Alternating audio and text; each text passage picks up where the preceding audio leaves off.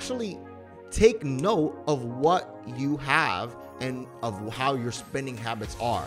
Before you can adjust your spending habits, you got to know what have you been spending. Like, how much money do you spend on groceries? How much money do you spend when it comes to entertainment? How much money do you spend in education, whatever it may be? You got to understand the breakdown. Share those Netflix passwords. Huh? Share those Netflix passwords. Advent Fit is a podcast that has a holistic approach to physical, spiritual, and mental well-being. In each episode, we share productive ways to live a healthier and happier lifestyle. Unlike other podcasts in this space, Advent Fit gives you a comprehensive approach to fitness without the fluff for the everyday Christian. Money, money, money, money. Money. Today we're going to talk about money. Yes. Now, full disclosure, money is not part of our 4 pillars of Advent Fit. However, but the Bible... it helps with all of them. It does. It helps with everything. It helps. When you have money, it helps you to get better food. When you have better finances. Yep. Pay for the gym membership. That's right. That's Yep. right. Yep. Helps with your mental a lot. Yeah. Spiritual, you could buy the Bible. And when you have a lot of money, you can have more time. That's right. And you can be more generous with your giving. Exactly. Love the cheerful giver. That's right. That's right. That's right. And so the Bible has a lot to say about money. And so we decided, since it's tax season right now, to put out an episode dealing with finances that can help people from a spiritual and biblical perspective. Yeah, because there's a lot of extremes when it comes to money. There's like the one extreme that money is evil, and the Bible says the love of money is evil, not money itself. That's right. And then there's the other extreme where people just love money and they're all about money. Like you remember you telling me about a church who's charging $200 for prayer, which is crazy. ridiculous. And then these pastors, some pastors who are all about money, just they're not financial pastors, but they're money. They're what's the word? Profitable prophets. They're just all about the money. Yeah. And so the Bible is holistic. Yes. God cares about every aspect of our life. And so money issues do affect our spiritual life. The Bible says, where your treasure is, there will your heart be also. Exactly. So money does have a spiritual element to it. And that's what we're going to be covering finances today. And just like, what was it called? The woman with the 1 penny. Like, there was people giving so much money, but she gave what she had. Yeah. So it's not about how much she gave. It's about she gave from the heart. That's true. That's true. And the others, they were pressuring the other people in society by their supposed generous giving. Yeah. But it wasn't so much generous because their heart was not generous because they were very prideful. Yeah. But yeah, we're going to be hitting some passages of scripture that maybe you never heard before, or maybe you're not, or never seen in this perspective. But let's take a look at it here. The first thing that I want us to look at when it comes to money is to recognize and acknowledge where it comes from. That's right. In Deuteronomy chapter 8, verse 17 and 18, it says, "Then you say in your heart, my power and my might of my hand has gained me this wealth. And you shall remember the Lord your God, for it is he who gives you power to get wealth, that he may establish his covenant, which he swore to your fathers as it is this day." So God is saying that I'm the one that gave you the strength and the power to be able to make money. Yes. So yes, God is not depositing money into your paycheck unless it's a miracle. That would be a great miracle. But he's the one that gives us the health and the body and the strength to be able to go out there and make money. And when you return what is his, like, he blesses you even more. Like Kellogg was a tithe returner, and all these That's other. right. I think Kellogg and who else? I think Colgate. Colgate. Yeah, they were both tithe returners, and they have huge companies. That's right. That's right. And so God is not opposed to money. We see that the Bible is filled with financially blessed people. Of course, you got people like Abraham and Job and Jacob and those people. Of course, these people also were tested with what they had in terms of losing important things. Yeah, and Solomon, he asked for wisdom, and God gave him everything. That's right. That's right. So God is not opposed to money. As you said, money could corrupt you, or money can give you opportunities to let your generosity or your heart be expressed in a positive way. So the first thing to do is to recognize where your wealth comes from. The second thing to do is to master the little. So many people want to be rich. People want to be to have it all, but you can't have it all until you have that first dollar. You ever seen those like stores where they put in a frame the first dollar they ever made? You got to master the little. Humble beginnings. You got to crawl before you walk, and you got to walk before you run. Run before you fly. If you can't fly, but I guess eventually. So in the book of Luke, chapter 16, verse 10 to 13, it says, he who is faithful in what is least is faithful and also in much. And that's actually dealing with finances. He says, and he who is unjust in what is least is unjust in what is much. Therefore, if you have not been faithful in the worldly wealth, see, it's talking about money, who will commit to your trust the true riches? So people say, oh, money has nothing to do with the Bible, nothing to do with spirituality. Jesus said, if you cannot even handle this least, this earthly money, how are you supposed to handle spiritual riches? Yeah. People just want to be, I just want to focus on my spiritual life. I don't want to deal with money. The Bible has over 2,000 verses that deal with finances, that deal with money. Why? I think it's because God knows that money affects every aspect of our life. Yeah. And so God is a very practical God. So he puts a lot in there to help us navigate through this. And so God is saying about how the way we handle our earthly wealth will also translate on how we handle spiritual wealth.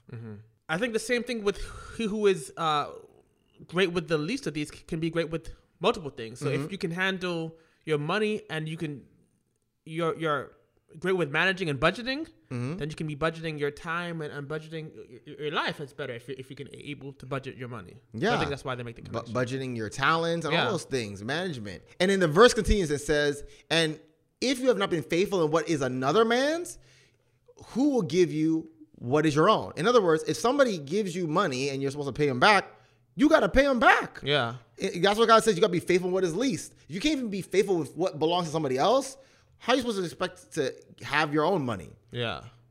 No servant can serve two masters, for either he will hate the one and love the other, or else he will be loyal to one and despise the other. You cannot serve God and money. Even though Jesus is telling you, be faithful with the least, like money, it's still classified as least because there are greater things in life than money. Yeah. So you got to be faithful in the small things to be faithful in bigger things. Because in heaven, money won't even matter. You'll be walking on streets of gold. So it'll be... Yeah. But the Bible still doesn't negate the fact that it's important and something you got to manage well. Yeah. Faithful in that. You got to be a good steward of your finances, but you cannot serve it. You want money to serve you and you don't want to serve money. Yeah, exactly. People become a slave to money, you know? They become a slave to debt. They become a slave to chasing after wealth and their life is not better for it. And so talking about managing money, being faithful with the least of these, the next point I want to bring up is that you have to monitor your money. Like make a budget. Yeah, exactly. There's a bunch of great apps for that. That's right. The book of Proverbs, chapter 27, verse 23 and 24 says, be diligent to know the state of your flocks and attend your herds, for riches are not forever. They equated flocks to riches because especially during that time where Proverbs was written, not everybody was like measuring their wealth by coins and stuff like that. People measured their wealth by also their flocks, their farmlands. And so this idea of knowing and being diligent with your flocks, because your riches are not forever, the idea is that you know what you have and you measure what you have. You could have a whole lot of money. You can be rich and blow it all if you're not good with budgeting. You can be an NBA player and then retire and then have no money if you don't know how to budget. You know, I was just watching something about how football players have the highest turnaround in one of the highest turnarounds in terms of going bankrupt or in debt. Wow. In terms of a profession. Yeah. Now these people make millions of dollars, but it's not about your paycheck. It's about how you manage your funds there. So know the state of your flock. Do you know how much is in your bank account? And now maybe you only have like $2. It's easy to know. But do you know? But then you don't need a bank for that. You put it in your pocket. But do you know it? Do you know how to manage it? Yeah. So after you know what you have, you took an inventory. then you also want to make a budget. Jesus gave like like a parable about if somebody wanted to build a tower, do they not measure it out first? Do they not see the materials that they have? So before you purchase something, you want to be able to know, can you afford it? Can you make a proper budgeting plan of savings to get to there? You don't want to do the credit. The credit thing is not good. That's how they get you.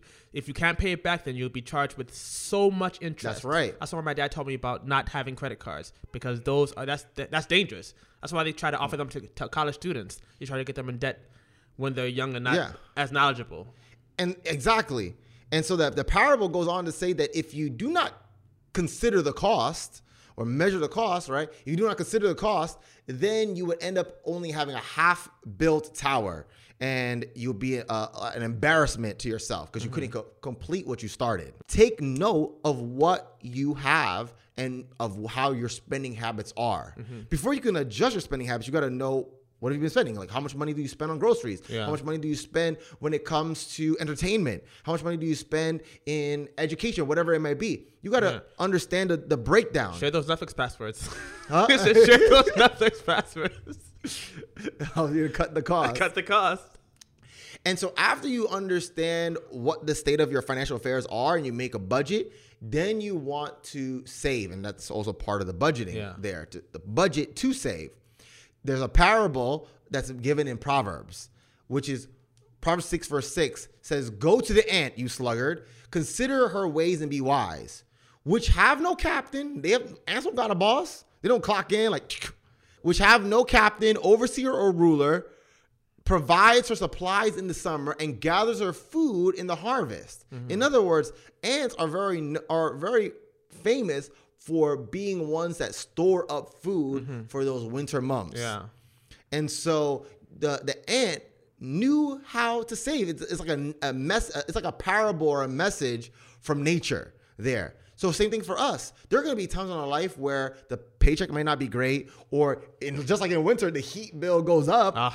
And so you got to be saving during the summer to prepare for the winter, literally. But then in the summer, the AC bill. Woo! Bill. And so you want to be a person that knows how to save and build up and build up. I'll talk a little bit more about that a little later. But once you start saving, what helps you to not undo what your good progress, you do not want to take loans. Oh, definitely not. Don't take loans. Yeah. The Bible talks about this.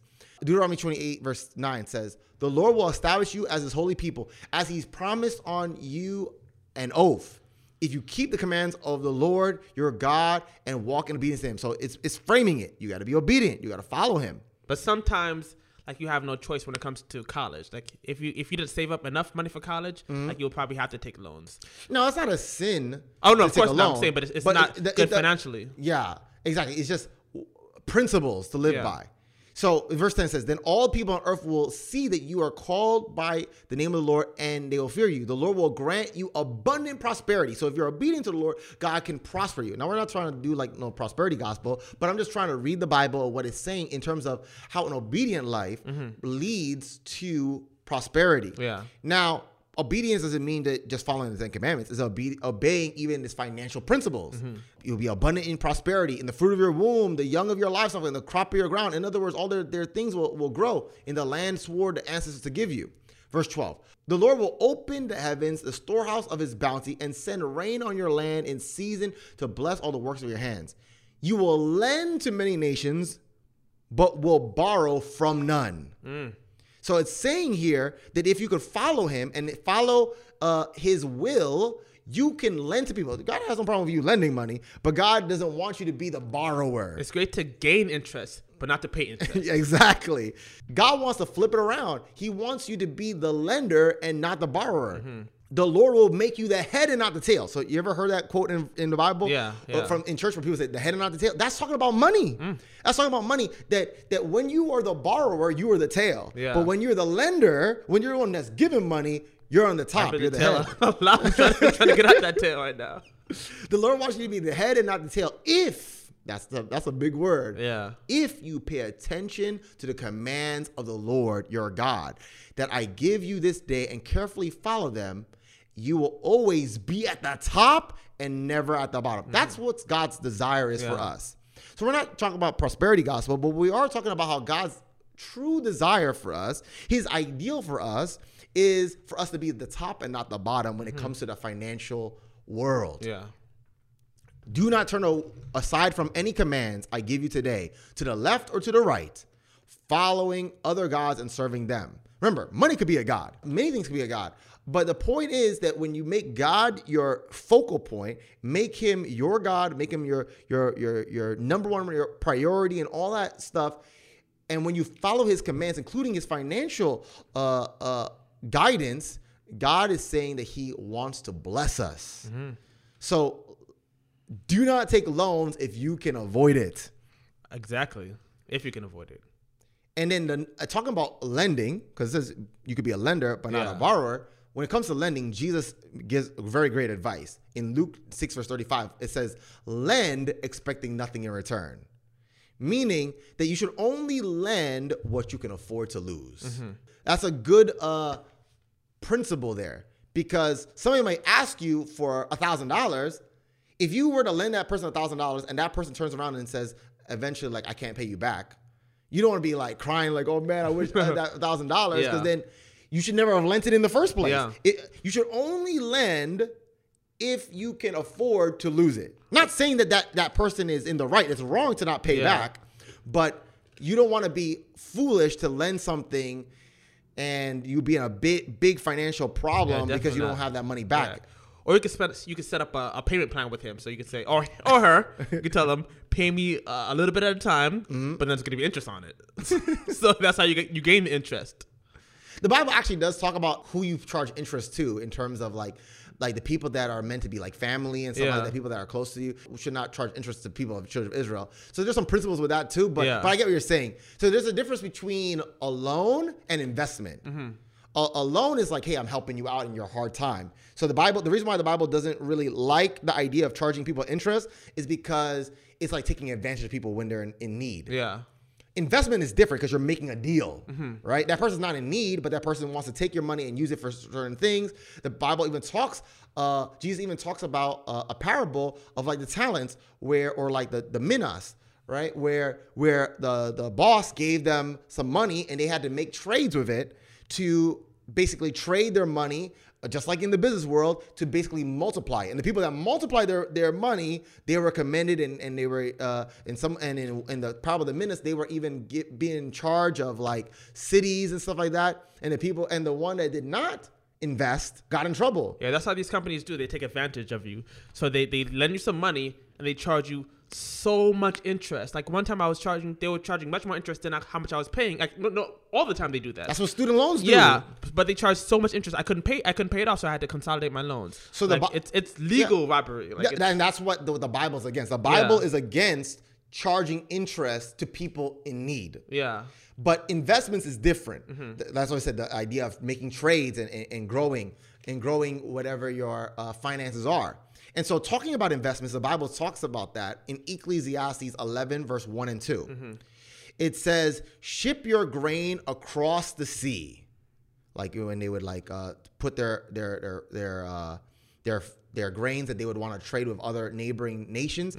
Ship your grain across the sea. After many days, you may receive a return. Invest in 7 ventures. Yes, in 8.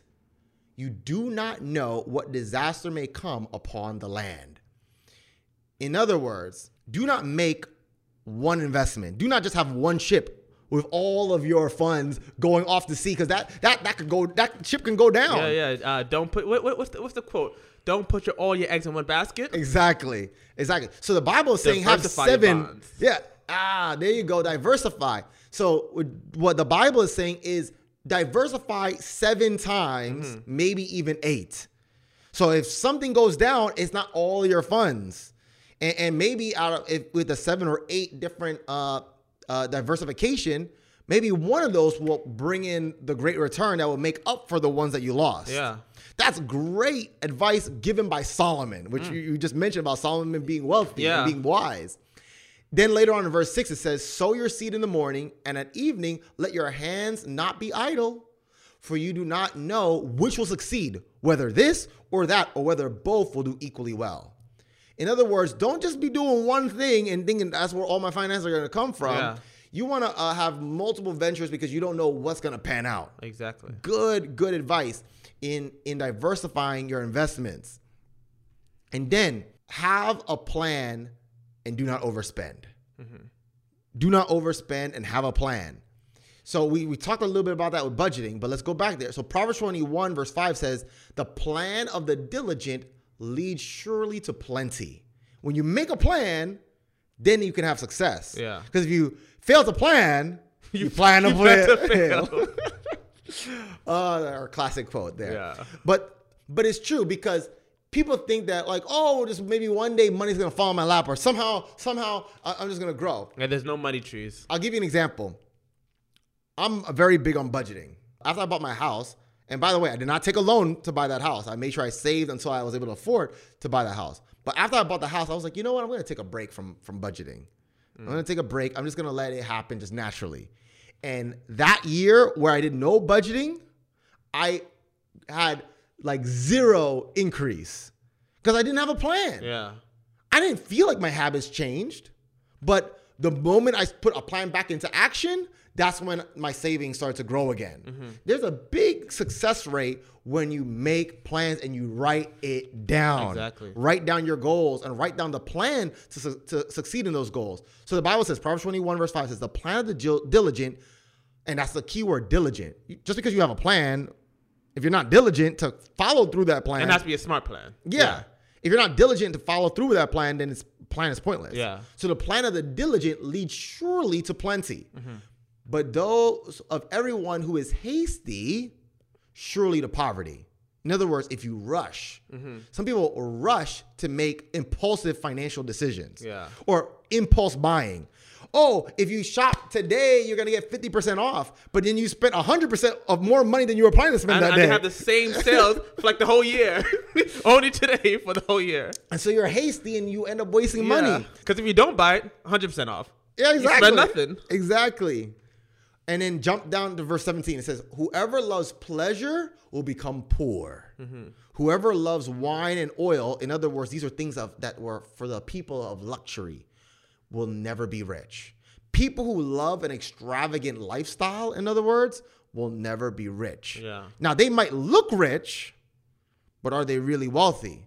Because like I said, we talked about like some of these sports athletes, they spend their money as quickly as they get it. Yeah. And therefore, they don't want to invest it. It doesn't grow. And next thing you know, they are broke and they have to file for bankruptcy. Yeah. So if you love pleasure and you love extravagant lifestyle, then you're in for a world of hurt. You got to be smart. In investing, there's risk. Yes. But you have to take some risk. Like scared money don't make no money. And that's why I said make 7 to 8. Yeah. Don't make one major risk and then that's it. Then Yeah. you just lose everything. Yeah. You at least if you make different risks, some of those risks will fail, some of those risks will pay off. Exactly. And so verse 20 says, the wise store up choice food and olive oil, but a foolish man squanders it. So the smart save, the foolish just spend. Yeah. So this is not about a get rich quick scheme when the Bible is what the Bible is talking about is slowly building your wealth. Just like working out. It's not instant. It takes time and dedication. Exactly. And so Unless you have a rich parents, but it's different. but you know, a lot of times those rich parents, they pass down money to their children, and the children are not diligent and they don't have a plan. Yeah. And they lose it all very quickly. You can have a very whole lot of quickly. money and don't budget. It's over. Exactly. The lottery winners. Yeah. Lottery winners lose their money so quickly. Just like the prodigal son. That's in the Bible, yeah. Exactly.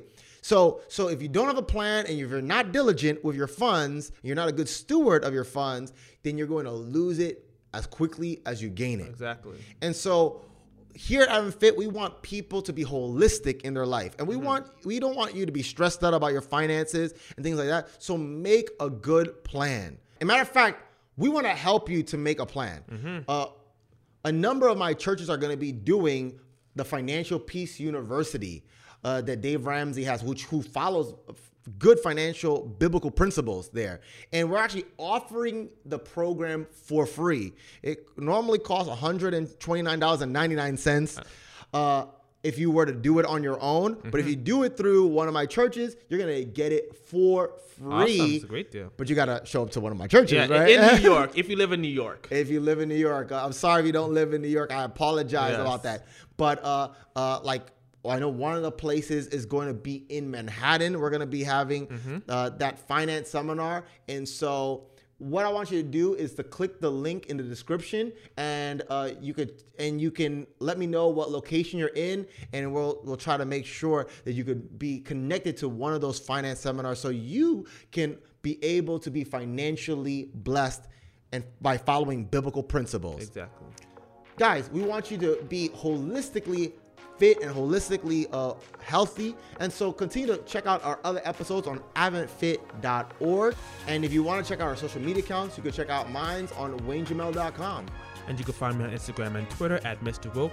That's WHOKE. And until next time, I'm Wayne Jamel. And I'm C. Jeffrey White. And the C is for Christ, who is everything around me. And we see you next week, folks.